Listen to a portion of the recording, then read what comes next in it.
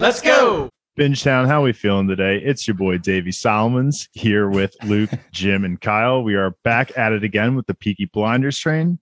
Today we are covering episode 3, Gold, in which our girl Ada is absolutely taking over the show, and I'm here for every second of it.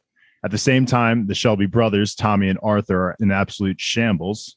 Yeah, let's just open the floor up to general thoughts on the episode. I'm going to just jump in very quickly in that the recap, obviously it's very conscious of the decisions of the scenes they put in there. And they put in the scenes discussing how Tommy is going on this elaborate journey to commit suicide. So just want to say that. And they brought up him being sick too, or the seizures too. So is he going to get TB? Oh my gosh. No. He wasn't wearing the mask. A couple times. He was wearing a mask.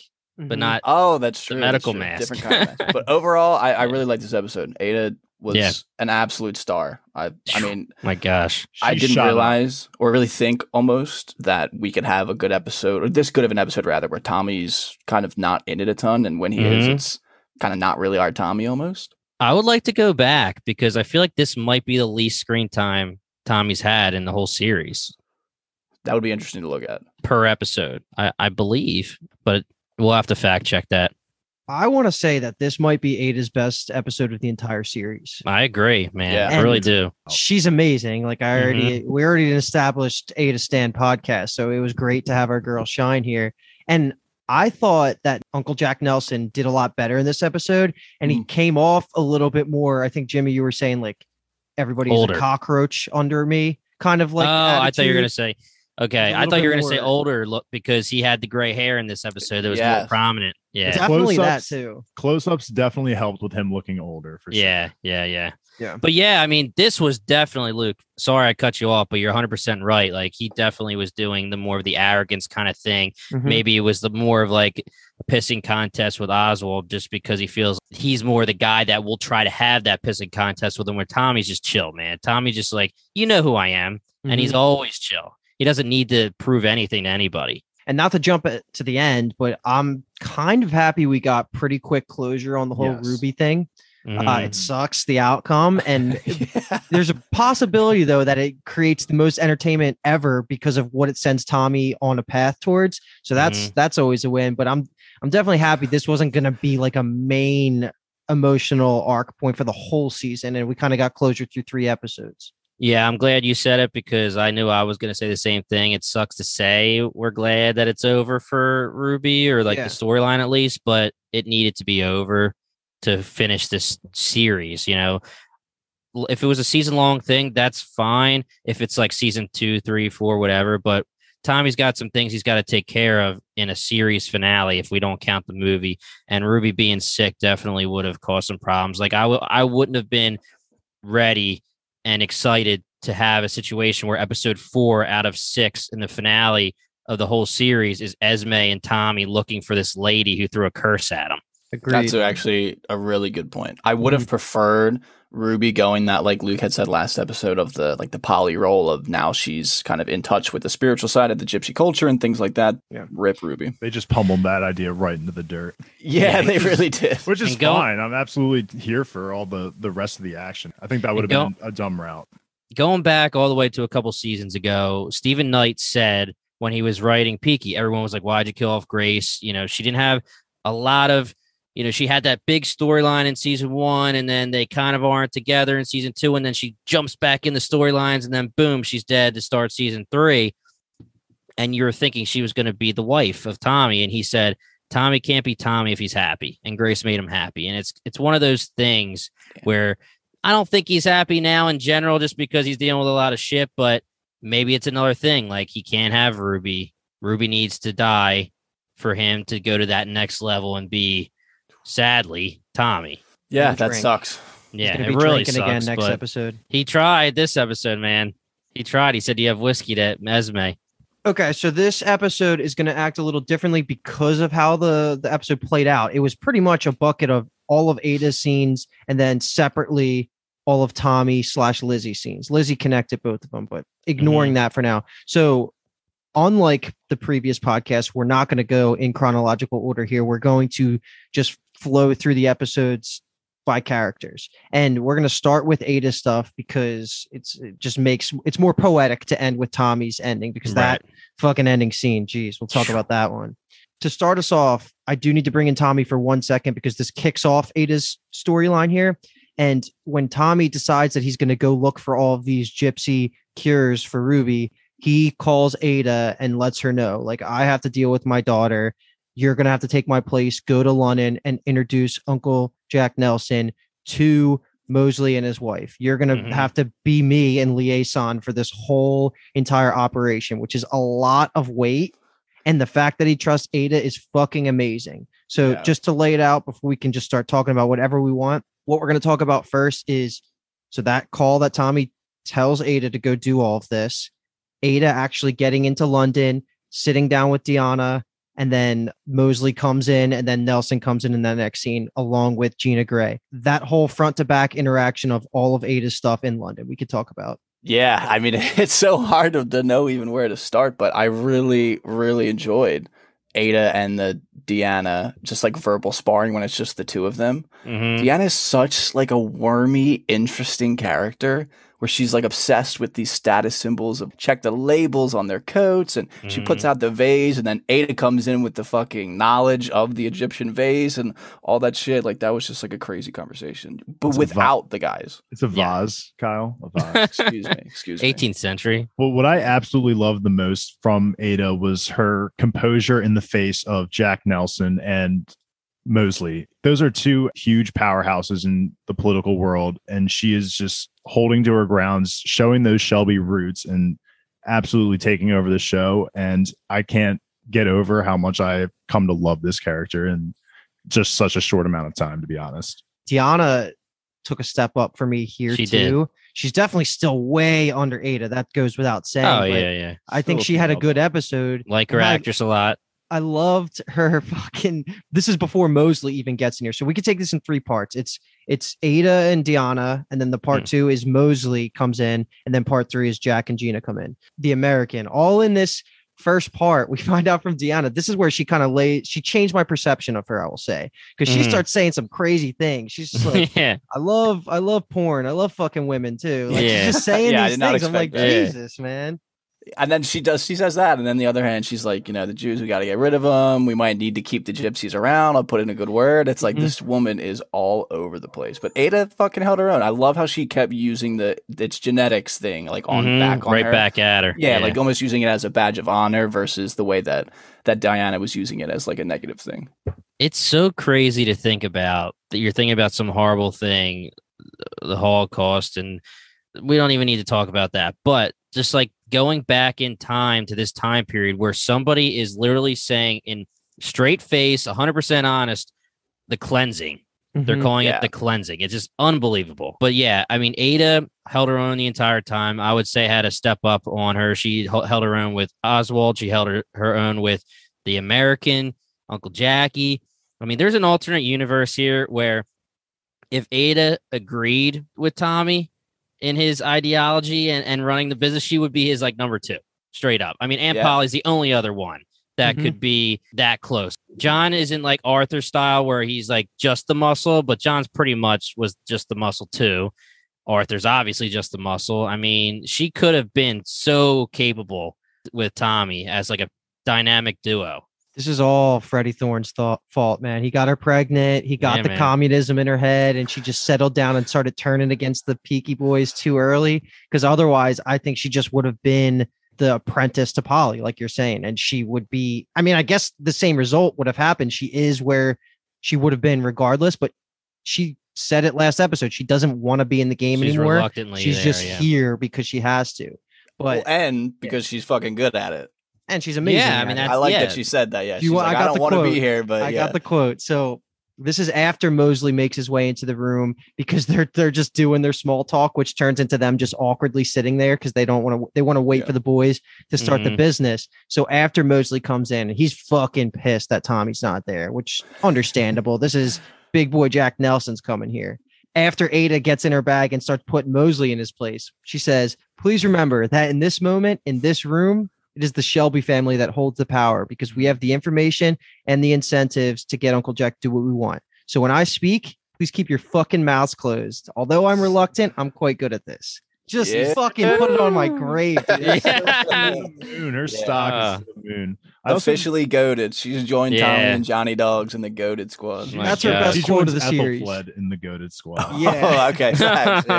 Yeah. Very true. I want to say too that I really like the subtle headbutting between Mosley, Jack, and Ada. You know, with how they were giving each other drinks, and he's like, "Oh, no ice," and anytime a question was shot at someone to like insult them, it's backhanded. Yeah, they just would completely ignore it and just move on. I love that they ignored it. I love when he said like no ice and Mosley didn't look at him, didn't acknowledge the question. All of them are so composed in the face of each other, and I love it. Ada says the line about like, "Oh, she stands up. She's like, I can see I still don't have my champagne glass." Like they're just fucking going at it. It's awesome. I got the vibe from this that that it feels like Diana kind of runs Mosley's life. I feel like she took that back seat. Like she stood up next to him because she felt like that's like how the Americans operate. Because even Jack Nelson was like, "Oh, he doesn't have a wife." Talking about Tommy to take care of their kid and shit like that. Because I feel like he walked in and she was like, "Oh, your perfume smells cheap," and all this shit. And he's like, "Oh, I fell in love with my wife because her brains." I feel like she is actually the mastermind. I don't want that to be the case, though, because I love Mosley so much. I would not have guessed it ever after season 5, because Mosley was amazing in season 5. So I agree with you. I want that crazy Mosley, but it does feel like she's put a little bit of a leash around him. I can see where you're coming from. I don't feel fully into that idea just yet, because the way he presents himself still in these rooms, he just has like a little smirk on his face. He's a little rat. He just lets his wife talk. It's as if it's just like he's just having his minion just future wife speak his thoughts. It's true. They always say that. He just wants to kick back and relax and just watch his plan unfold. I think that at this point he sees her as his equal, but if you try to say to him that it's anything more than equal, he would be like, no freaking way. I'm Mosley here. You know, I'm going to be the future prime minister of Britain. But I think that in his own head, and he's okay with making it look like and agreeing that it's 50-50 at this point. But there's such a upper hand for Ada in this whole thing where she's so capable and so good, but she also doesn't give a shit. So not giving a shit just makes her better than everyone in that room, because she's not getting hurt by any of their slights. She just come right back at him if she wants to. She doesn't care if the business doesn't happen. Right. She's just like, I'm here because Tommy told me I love Tommy and forced me to have lunch with all these people that I didn't even want to have lunch with. Gina had no business being in that room. She came in hot, bro. I can't not see Beth Harmon. It freaks me out. And I mean, I've seen Anya Taylor-Joy in a million things, but I don't know if it's the timepiece thing or whatever, maybe her hair being shorter, but I just like, she sat there across the couch and she's like rubbing the couch. And I'm like, I see him Beth Harmon, dude. She just fits the time so well. She's just not made for the 2000s. I think she's more of a 1900s kind of girl. I was going to say she's a 1900s kind of gal. She's a 90s gal. Yeah. She's a 90s gal. Well, welcome to the club, Anya. So one thing I will point out, though, is that we talked a lot about Gina and her standing with the uncle. Is she actually his favorite? Is she an heir? And she's trying to learn the business side of these things. Like, what is really going on? Because I think we're all still confused because you didn't get that much from this scene, but you do know how comfortable and confident she is around her uncle. So that says a lot. Like, that means if she's not getting intimidated by Uncle Jack, who she thinks is so far above Tommy, I don't think there's anybody in the world that would make her feel shaky. So to me, this is putting more weight on the fact that I guess she is really wearing the pants between her and Michael. Yeah, I would say I agree. This scene between all of them gives the point towards, I think she's the alpha with her and Michael, but at the same time, I think it goes more towards Kyle's point of view too, where she really didn't seem like she knew what was good in this conversation. It was almost like she's just sitting there letting the rest talk, and she's just there because I'm the favorite niece and he's bringing me along. He literally says like, well, you know, my favorite niece decides to marry a gangster and now I'm in the middle of this shit. It's very confusing where she's going to turn into in the next 3 episodes. Give Michael some credit. If he wasn't in jail, he would have been in that meeting. And invited. To his credit. Fair enough. Yeah. I don't think this was Jack Nelson bringing along his number 2. I just think she is weaseling her way into these meetings. But it's family. It makes sense for family purposes. That's what I think. It maybe not total weaseling, but it is family, and that's like I think Michael would have been there too. I could see it two ways. I think it's either one is that she is a little bit of a loose cannon, so like I could see it that he is thinking of that as an asset where he can put other people on the back foot by things that she says and things that she does. Or I could see that as like the Jon Snow, Lord Mormont fucking thing where he is like sitting in all the meetings because he is training her to be number 2. I could totally see that. Yeah, I know you want it. I know I want it. Yeah, it makes her character more interesting if it is that. If there was some kind of subtle ruse going on where like Jack tells her like, in public, seem like you're like the naive girl and you're in over your head, and then at the Michael guitar again, and it's the walkout music that she actually was like a big dog the whole time. Yeah, that would be pretty cool. I mean, I would be fine with that. But right now, it does look like a girl who is the favorite niece of somebody very powerful. It's like saying my uncle's the president or something, so you don't think of the uncle as the president, and you're really naive in the way where you think he's just a normal guy, so you also think everyone else is normal. Yeah. And you are totally off. You can't talk to Tommy like that. You can't talk to Mosley like that. You're lucky you're talking to your uncle like that because he's your favorite uncle and you're the favorite niece. Yeah, I think I'm more and more on that train that she's calculated because I think it'd be a waste of the actress if 100% if she's just like a ditzy chick. I don't think it's worth it that way. Made Luke stay with that one. Agreed. And I really do think getting Deason, a spinoff man, probably. She was spinoff of Anya. Well, last season when that whole scene where Michael brings out the whole plan to Tommy and the Peaky Blinders.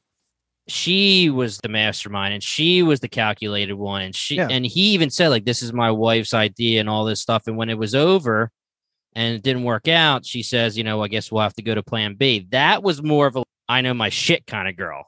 Who knows? It could be either or. We're going to find out. I think the next scene that we have Jack and Gina in a room is going to be so telling for us, at least as viewers.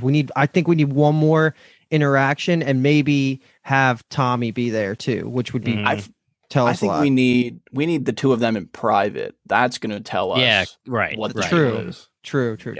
So before we leave London, we have to talk quickly about how Ada and Jack interact because Jack shares the same sentiment as Mosley. He's pissed that Tommy's not there. Ted Mosby. I almost said Mosby. Can you imagine Ted Mosby leading the fascist party? Oh my God, that's a total schmovy move. Live in Ohio. Yeah, I live in the moment. But Jack feels the same exact way. He's so mad that Tommy's not there, but Ada does a really good job of talking him down. And then she also relates to him, says like, I researched you, man. Like you had siblings that had consumption. That's what Tommy's dealing with. And honestly, Jack bought the excuse. Oh yeah. Says, I'm still very intrigued by your brother. So I think this is an absolute win for the Shelbys, neutral maybe for the fascists. And then Gina, whatever. It's neutral for Boston too. I just think it was positive for the Shelbys and their business here. Ada should lead the company just going forward. Yeah, why not? She would be so perfect. She would cause no issues with anybody unless there had to be issues, but she would run it so much better, more clean than Tommy would. Well, that's what she always wanted. Yeah, I mean, she only was in the company when it was this clean side of things that she was running in America. All right. But I think we were right when we saw the scene last episode with Tommy and Jack. What we came from that, what we got out of that, it was pretty much proven on the couch when Jack said, I'm very intrigued by your brother. It seems positive, and I'm sure Tommy's going to use it to his advantage. So after this conversation, the next couple scenes we can just open the door to talk about are what Ada does directly before Arthur goes to Liverpool. So she leaves the office, acting basically as Polly Gray / Tommy. Yeah. She goes and talks to Isaiah. And then she sends him on his mission, and then she goes and has the conversation with Lizzie. No Finn. I wrote that too. I was no Finn. So shocked that when we get a full scene of Isaiah, or however you say it, and there's just no Finn still, without a word of his name still. I just wanted to bring that up right now. Bring Arthur. Bring some lackeys. No Finn. want to look it up, but I don't want to look it up because I don't want to spoil the rest of the season. Don't do it. What do you mean? Look it up. Look what? I just want to say, like, are we missing something? Did something happen with? No, I really don't think. Everyone hit us up on Twitter. Let us know if we missed something. Bro, he's studying. He's freaking Gohan, man. Yeah. Gohan. But she's almost just as good in the scene with Isaiah as she was with Mosley and Jack. She killed it in this scene as well. This is like one of the first times he has like a one-on-one scene with a main character, and he killed it too, his actor. I've been a fan of his forever. Yeah, forever meaning the character or the actor? The character. Like I love. So even when they change the actors, you're good with it. Yeah, I always loved the idea of an up-and-coming non-Shelby that was just best friends with a younger generation, new generation Shelby that was a diehard. There's never been a single plot point through all seasons where they questioned his loyalty. He's been there since the beginning, and he's just like, you need those kind of people in your organization because you don't have that many family members, right? Even if you count all the gypsies and the Irish side, like it's still not enough. You need people like Isaiah who's just hungry to come up in the world. And he says in this scene talking to Ada, I was supposed to be an accountant, but people said I was like too smart. I would have been wasted time counting money rather than stealing money. And that's just epic because I love a smart gray character. And that's exactly what he is.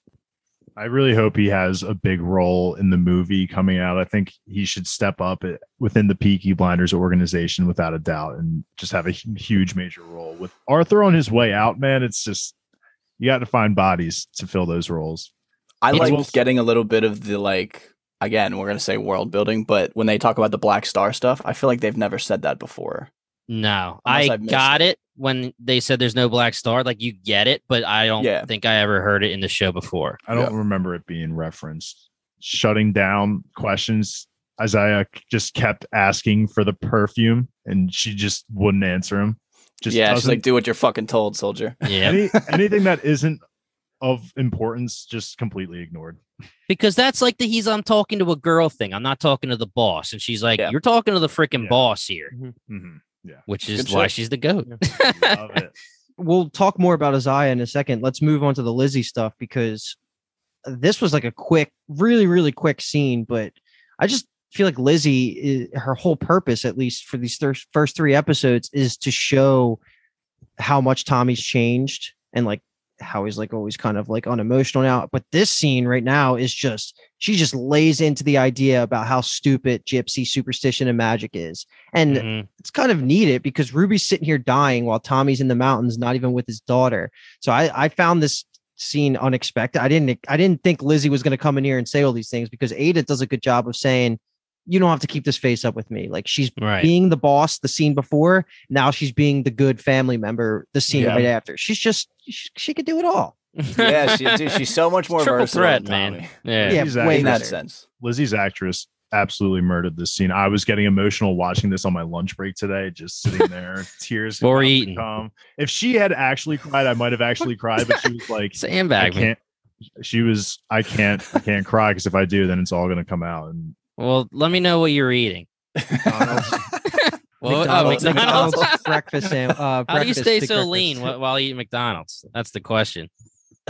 Genetics, dude. That's the answer. Genetics. Genetics. This was generally needed, though. I feel like we get it a little bit, obviously, at the end, and we've kind of been getting it throughout, especially in, I believe it's episode 1, maybe, right? When Tommy throws up outside of the hospital and Liz says to him, like, what is going on with you? Like, you're pretty much a robot at this point. So it was honestly, it was just a great scene to allow Natasha O'Keeffe to just show off the acting chops. It is unbelievable, and she's totally in the right. You know, your daughter's dying, and it's back in the day where obviously there's no cell phones.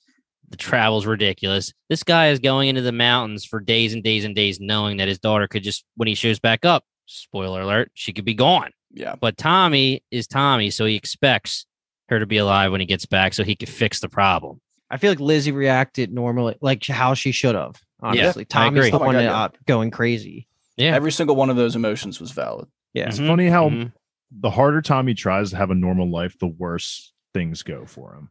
And I want to get your opinion on this, and I guess we could talk about it now or when Tommy's bucket happens. But Tommy's whole thing when he's saying like they're coming for me is like when I try to do good or I try to get out, they come for me, right? Isn't that what he's trying to say? Like, they won't Wild let me hunt. get out. Do you remember when, I guess last season, when Younger dies and the car blows up and the little kid dies, and he was saying, look, I was trying to do something good and a kid dies. And he says, like, his quote is not quotes actually, but he says something, a gist of saying, like, when I try to do good and when I'm not being me, that's when bad things happen. Mhm. And when I'm being me, that's when everything goes right. I'm trying to be good. And then I think it's Polly that says, like, don't make that excuse. Ada or Polly. It's like, don't make that excuse. Don't do that. Don't do that. Don't try to say, like, you being good means the kid died.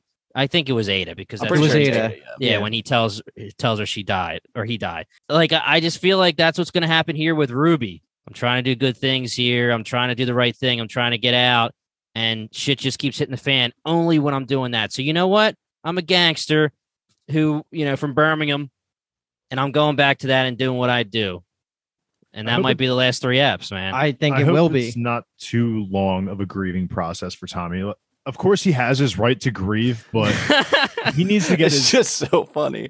I mean, he needs to be the gangster that we know him from season 1 as, to be the hardo and take over shit and run everything, run Boston.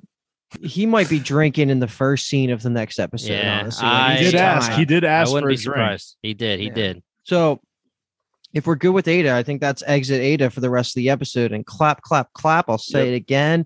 Yeah. She's the Phenomenal best. performance. She's just the best. So we're going to pick up with Isaiah's mission where he goes and recruits Arthur. They're going to go to Liverpool to go fuck with the person that they know is skimping them for the opium in the warehouses, that they have all of this. The whole entire season's business deal is like, that's the asset. That's very important. So they're getting skimped by their workers. So they're going to send these boys up there and cue the fucking guitar, because we get that again when Arthur, which I did not expect this, he's back to his own self, at least for a the little first bit part of this. Yeah. And it's just like he's slicking the hair back. He's like, big boys don't ask for permission. He's getting the great line. Isaiah gets his whole squad to come, and man, they just go up to Liverpool, and this is not what I expected at all.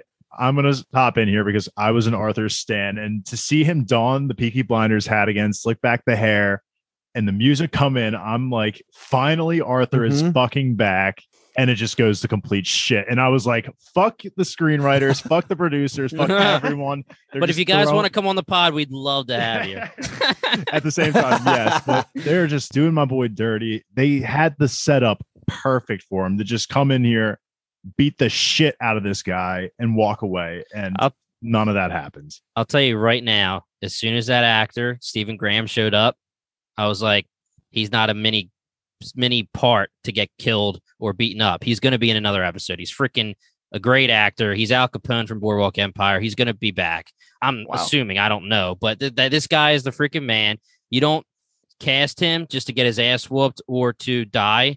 As soon as he walked in, I was like, something's going to happen to Arthur here. Like, he's going to own him somehow, or something's going to keep this guy alive for further episodes. I didn't recognize that guy, honestly. Al Capone, man, he killed it in Boardwalk Empire. He's in a lot of good stuff. He's an Irishman lately. I mean, he's in a lot of stuff. He gave a pretty good TED talk to Arthur. It worked. I just want to give a shout out to Arthur's little pump up speech. I mean, we were going in on a high. He was like, if you're a fucking Peaky Blind, look at you right now. This is how you start a mission, and you're going to look the exact same after the mission, because that's what Peaky Blinders fucking Another do. great line. And he was technically right, because they all walked out in the same uniform, but it's because they did nothing. But they have to pay a hefty fine now. Yeah, no bullets. If no bullets are spent, but didn't he shoot once? He shot the ball. Isaiah shot once. Yeah, So he's good. They're all getting slapped with huge fines. There's still at least 5 bullets in that chamber. Those lackeys are like, damn, we don't have any money to be fined. But I don't think we need to spend any more time talking about what happened. I think it's more, what do we think is the path forward for Arthur for the last 3 episodes? Death? Yeah. I thought the TED Talk laid the groundwork for a potential redemption. Yeah, that's him where getting I'm going. clean. Dude, how many redemptions are they going to give him? What was the point of that conversation, though? Because he says, he lays out all the steps. He talks to him and tries to connect emotionally to Arthur, who's a Peaky Blinder gangster, and it worked, and it broke him. I'm just butthurt. That's all it is. Yeah. There's no time to make this actor like a huge character. So I feel like his only purpose can be, we have 3 more episodes, 1 or 2 more episodes just to help Arthur get back on track. So you think he is going to definitely be another episode? That's what I'm guessing, just because I feel like he's too big of an actor just for that one scene. He also told him, he was like, you can catch me over there any given day, or he had some stash that him and his friends always hung around, something like that. So I just really liked what he said. I thought it was awesome. I agree. I didn't expect it, and it worked well. I was like, this guy is way too confident for someone that's about to get blinded. He's like, you're about to kick my ass, but I feel sorry for you. There was like, that could have went so wrong for him with that speech. Arthur's easy to blow up. Let's rip all of the Tommy scenes so then we can finally get to this. We've been hinting at like the whole Ruby stuff and like what the implications of this for the rest of the season are. Let's go back to the very, very opening scene of this episode. By the way, like the name of the episode, Gold, is going to be a reference into the treatment that the doctors are going to use on Ruby. There's also a reference to Ada too. Oh, personally. Ada. I thought you were going to say Aberama. That's what I kind of expected. Aberama Gold's like family or something was going to come of that, but it had nothing to do with that. You also have the scene where Tommy and Esme says, I want gold. I don't want money. True. Right. And I was like so ready for Ari Gold to show up in the episode. Shut up. What a delayed fucking laugh from Kyle there, dude. I still think it's a reference to Ada because she was absolute gold this episode. Yeah. She was gold. Not jumping ahead. Let's do that opening scene where we find out about the consumption, plus everything up to the point where Tommy goes out to the gypsies and then Esme decides to help and she has the spark plug. So before the horses get involved and they start going out to the graveyard. Not too much, to be honest. Yeah, I mean, I think one of the biggest scenes and one of the best scenes was, again, we're talking about Lizzie's character killing it when they run into the hospital and they're supposed to be masked up and they're saying, you need to chill out. And Tommy's going nuts and Lizzie calms him down. Lizzie does calm him down. And, she says, like, my husband apologizes. And he says, like, I do apologize. I'm sorry. She did get him down. But this shows, and we knew it and we've talked about it, but there's major fire under Tommy's ass when it comes to his kids. Whatever you want to say about if he actually cares about Lizzie, he cares about his family, but with his kids, I really thought you were going to say if he cares about Charlie. We talked about if he cares about that little confirmed. Does he really care? Is yet to be confirmed. Oh my gosh. He asked for one more present from his dad, man. But I just want to say that getting into Esme too, when we first meet up with her and she's immediately puts Tommy on the back foot in the conversation that they have with her, that he has with her rather, that the women in this episode, I mean, the boys is out, dude, girls get shit done. They get shit done, baby. The boys knew it. She's the head of this group, which is pretty cool. And Tommy knows that. That's respect. I mean, you have to be. She was John's wife and she was a badass while she was kind of like biatch for a little bit towards the back end. She always held her own in the beginning when she was just trying to be part of the Shelby company. I really liked her. I guess that was either end of season 1 or early season 2 is when I enjoyed her, and then she just goes downhill like the Linda way. But he was awesome for a little bit. I was shocked that Tommy was going to Esme because he thought that she cursed him. I thought he was going to her for like doctor help, like medical help. Agreed. I agree. I don't know if I was the only one that thought that. Yeah. Esme is another character that's just nailing it down, hitting us against the head that Tommy's a different guy. She says it herself. I mean, she says, you always have eyes in the back of your head. And she got him on that where she had the spark plug. I still don't know how she got to the freaking car first without him seeing her run around. I thought she wasn't even going to help him and wasn't until that spark plug scene happens. And I would have been talking shit right now if she didn't decide to turn it around right away, because as much as I liked her appearance and it's a good callback, I don't know how much I need Esme in the rest of the season taking up screen time when we have bigger things to worry about. That's pretty much what the end of this little part of Tommy's bucket is she says, okay, I'll help. And she jumps in the car after putting the spark plug back in. I was actually going to ask that. Do you think Esme, if she does make a return, how many more episodes would she be in? I hope not many. I think she's done now. I would say I hope so, because now with the gypsy stuff being put to a close, I don't think there's a real need for her anymore. Agreed. I hope. I would have bet money coming into the season that we would never see her again. Like I wasn't expecting to It was hear a from nice Esme. callback for this episode. It fit the purposes of what was going on, and I enjoyed it.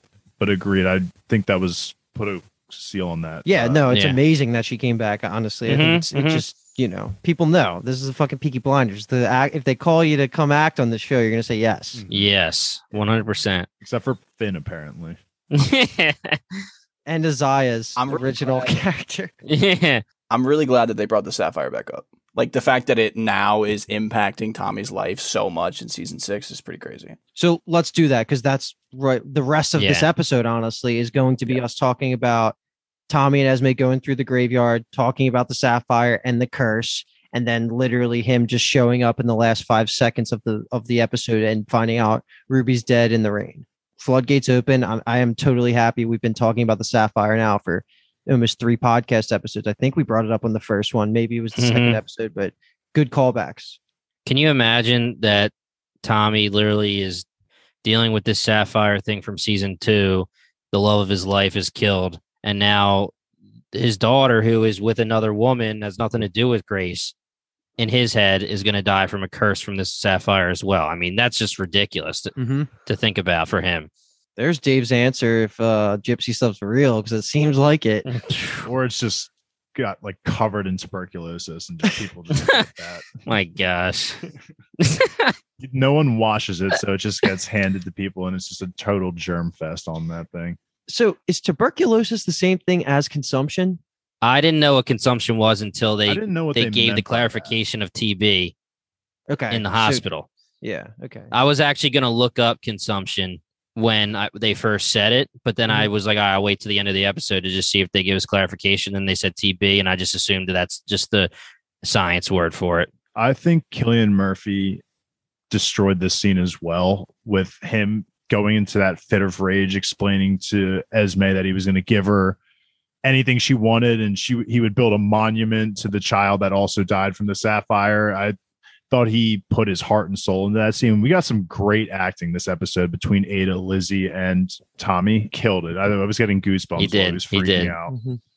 And it made it even more crazy for me when the next scene happens, or the next scene we're going through with Ruby. Yeah, it made it for me even more, because it seemed like he was so committed. They are telling me that Ruby is going to live. So I know we were talking about last episode that she's probably going to die, but in that speech, there was a slight chance of it happening to me. And to see the next scene was just crazy.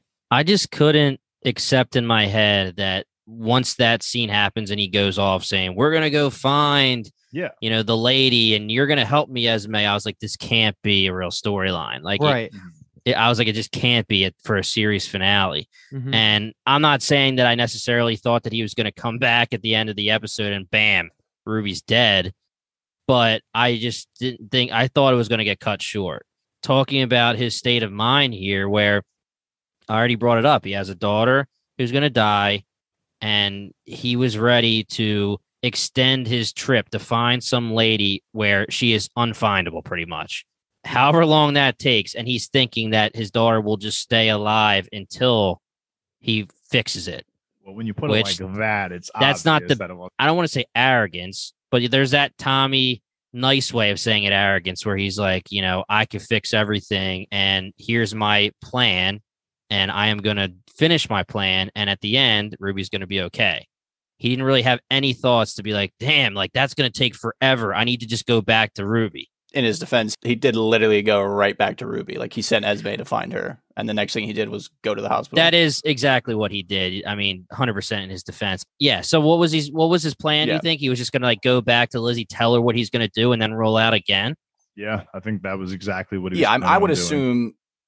Yeah, that he thought he had more time because of like the doctors and the actual medical shit was going to be able to keep her alive long enough for him to get rid of the curse. Yeah, what he had last heard was that they could have probably treated it. Was in like one lung, I think, at the start of it. And he didn't know that it was spread. Yeah, it was collapsed. So he's like, okay, I've got a little bit of time if it is spreading. But even the doctors were shocked at how fast it was spreading, which is definitely unnatural to me. It's still probably that curse going on there. But yeah, I think he would have just rolled up and just been like, yo, I'm heading back out to the middle of nowhere to try and find an unfindable person. Lizzie would have tore his ass up.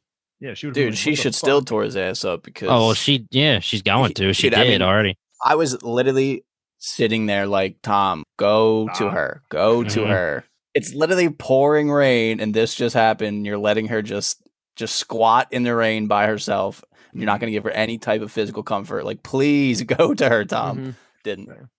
No emotions, man. And he is always in love with Grace. That's it. I said it last episode, man. As soon as he said that line to her face, like, I pay for it still in my head, there's just no way you come back from that. I would never expect him to be like, I love you now. He has someone that he cares for and can tolerate that will be another half to help comfort him. And that's, again, I'm going to bring it up when he said, Lizzie was the only one who kept my heart from breaking all those nights. He respects her for that, but it's just like what he said to, what was it, the Duchess or whatever from past season, where he was like, you didn't even get close to making me forget about Grace when we banged. Question. Ruby is obviously Lizzie's kid. Charlie is Grace's, right? Yes. Charlie's so Grace's. There's a total chance that Lizzie is out now. She has no real connection to Tommy anymore with her kid being gone. And that could be another cap in the feather of Tommy going full back to gangster mode, burn the fucking burn everything down to the ground, right? Like Lizzie decides, I don't care enough about Charlie. Like I was here for Ruby and that was my family. If anything, it's more of a, I can't deal with you anymore, Tommy. Not like I'm out on Charlie. Right. Yes. But I'm saying it does leave the potential for an out of Lizzie to just leave this lifestyle. There's more of a situation where she can say, I'm totally out on you, Tommy. And her staying, it could, if Charlie was her own, then she would feel more of a need to stay. Is what you're trying to say. Yeah, I agree 100%. She could be out. I don't know if this is an Easter egg. I don't know what, but they showed her, and I don't know if it's been throughout the seasons, just this season, just this episode, but she had on her right hand a ring with a big ruby on it, which I thought was pretty cool. The red gem. Red right hand, which never ever going to show up ever again. Apparently, I don't even know what song you're talking about. Yeah, it's gone from our lives. Lizzie does have a red right hand, though. Apparently, on the edge of Love it. That's the fucking episode, boys. I mean, it was a quicker one, and we kind of laid that out because it was mostly Ada heavy. I feel like when it is more Tommy heavy, as every episode tends to be, it's more dialogue. So because he was cut, it was just more Tommy going crazy and the gypsy stuff, and Ada handling the shit. She's handled the business side. So I'm really looking forward to what we get next episode. Halfway through the final season. That's insane to say. No, perfect transition, because I was going to say, now that we're halfway through the season, I want to ask, what is the favorite episode so far? I'm curious as what your guys' favorite has been. The season hasn't been one of the best Peaky Blinders seasons so far. There's obviously 3 more episodes left to change my mind, but it's felt not like slow by any means, but I guess it's because we're steering away from that gangster lifestyle to more politics that it feels that way in a sense. So I'm just curious to hear what your favorite episode has been so far. I like that we've been taking this politic road in the final season because it feels so fresh, and it is fresh. I always kind of lean towards good politics. Like I liked episode 2 the best because what I was clamoring for at the end of episode 1 was the lay of the land of fascism, communism, all of that. And then we finally got it all in episode 2, including like the IRA and where they stood. And then Mosley made his appearance, and then Jack Nelson made his appearance. So I thought episode 2 was the best. Actually changed my mind just because of Ada. Episode 3 was the best, but maybe episode 2 was the most well-rounded. I heard you and Alki talking about this season upstairs earlier today. I don't know. I wouldn't say that this season, I would say that this season has been really good for me so far. I'm saying taking the opposite standpoint where it might not be the best season so far through 3 episodes, but I'm all in. And it's been amazing for me. I think I would actually say like the exact answer where I would have went to. Then wait a second. I really, really, really loved the scene with Jack and Mosley and Diana and Ada, and you can't really beat the heart-wrenching finish to the episode. Tommy at the graveyard. 2 is great. I think we might be all in agreement that 1's quote unquote the worst out of the three, but I think I'll go with 3 as my favorite right now. Alki and I talked about it, and he said 1 was his favorite. So okay. Well, he likes a little Michael, a little extra Michael talk. Yeah, Mikey stash. 3's definitely the best because of that scene at Mosley's house with all 5 of them. But I think that it's just been in general just like a good start to the season. But it does really feel like, because of the ending, like we've been saying, that it's about to we're about to turn a corner. I feel like now things really have to get into motion. Like the business is really about to start. Like we've had our social luncheon now with all of the big players, but now the deals are going to happen. The details are going to get hammered out. The backstabbing is going to begin. So I'm really excited for the next 3 episodes. And this season has been fighting the uphill battle of dealing with Polly. Taking that into account, I think it's been a really strong first 3 episodes. I almost, absolutely. I think it's up there. Like, I don't think any season is necessarily bad. Maybe season 1 is the lowest. The thing too is that we might be saying like favorite seasons, favorite episodes, blah blah blah. They're all still well above average, top tier television. Yes, top tier television without a doubt, and it's all neck and neck for me. But it's without a doubt still going to finish strong. That's just how Peaky Blinders always is, and that's how they always will be. But I'm excited for the movie too. It's definitely the calm before the storm. We talked about great acting in this episode. Ada, Mosley, Tommy, Lizzie, Esme coming back and having some great moments. The acting was great, but it's definitely the calm before the storm where Tommy pretty much said to Ada, make it status quo right now.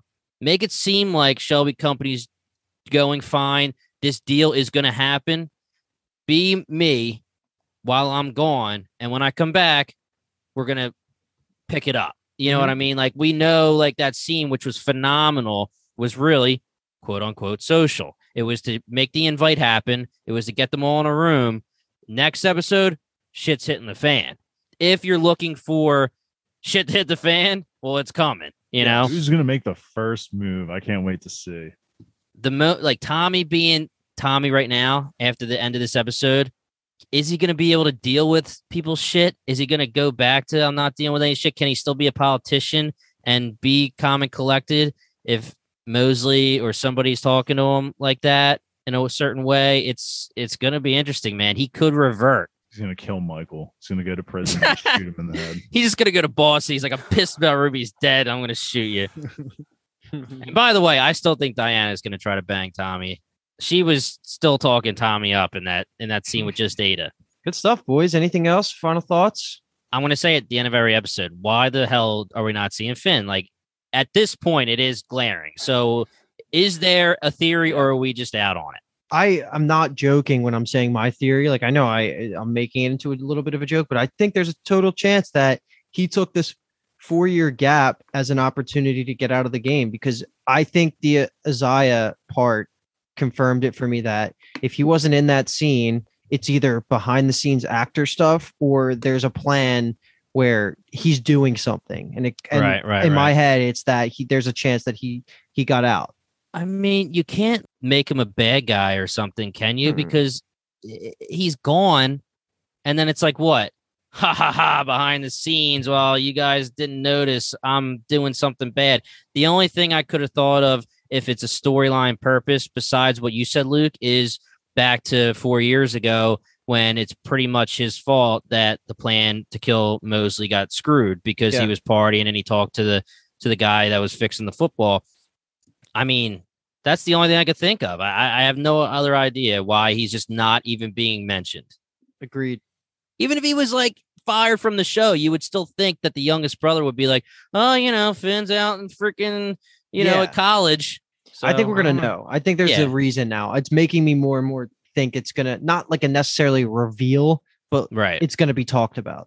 All right, guys, episode 3 is in the books. We just nailed these 3 in 3 days for you guys with the screeners because we want to drop them as quick as possible. We're going to take maybe a day break and jump back in, so you guys will have the next 3 ASAP as well. If you like what you heard, hit us up on bingetowntv.com. You can find us on any of your favorite podcast apps. Hit us up on YouTube if you're watching. We really appreciate every single subscriber, every single like. Guys, we also have a Patreon, patreon.com/BingetownTV, $5 a month. All the exclusive content. Such a great time. Once again, we are Bingetown TV, and thank you so much for listening. You're listening to the Geekscape Network.